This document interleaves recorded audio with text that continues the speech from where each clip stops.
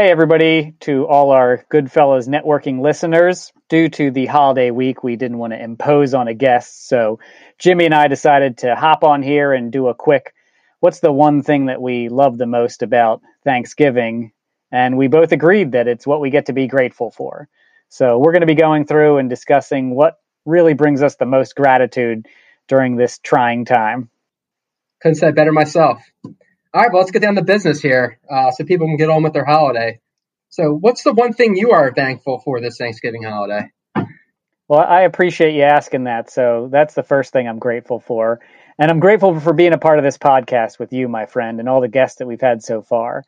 And as we were talking about what we were going to do here, it's really tough to narrow it down because even though this is a very tough and difficult year for so many people, I'm grateful for an incredible amount of stuff. So first, I'm grateful for my amazing family, including my incredible nieces and nephews that just give me so much hope for the future. Hello, Marielle, Margot, Veda, Dalton, and Noah. If you guys want to listen to this, I'm grateful to have a job that I can perform from home. And I'm just, along those lines, so unbelievably grateful for all the amazing colleagues and friends that I get to work with on a daily basis. And I'm incredibly grateful for my wife, who has done her best to keep me relatively sane throughout all of this. So there's a ton that I'm really grateful for, and I hope everyone else can take the time this year during Thanksgiving to think back on some of the highs, because there have been plenty of lows in 2020 for us to focus on as well. Got to save a couple for me over here. I'm going to go to the B page here to look at my. Well, thank you, Jimmy. I appreciate you asking that question. What are you grateful for, my friend?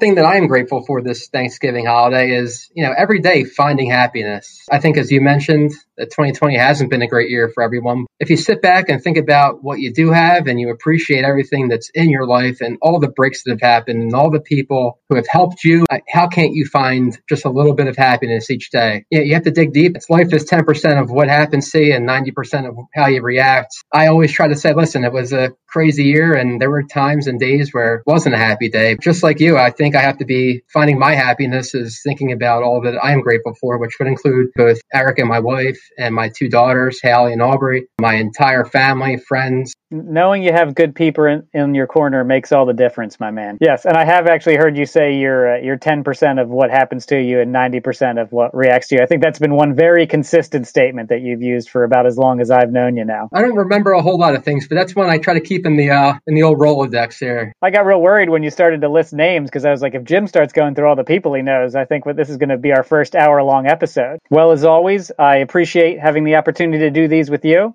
And I've got a lot of gratitude for that. So have a wonderful Thanksgiving. Enjoy yourself, and we'll see our guests on the other side.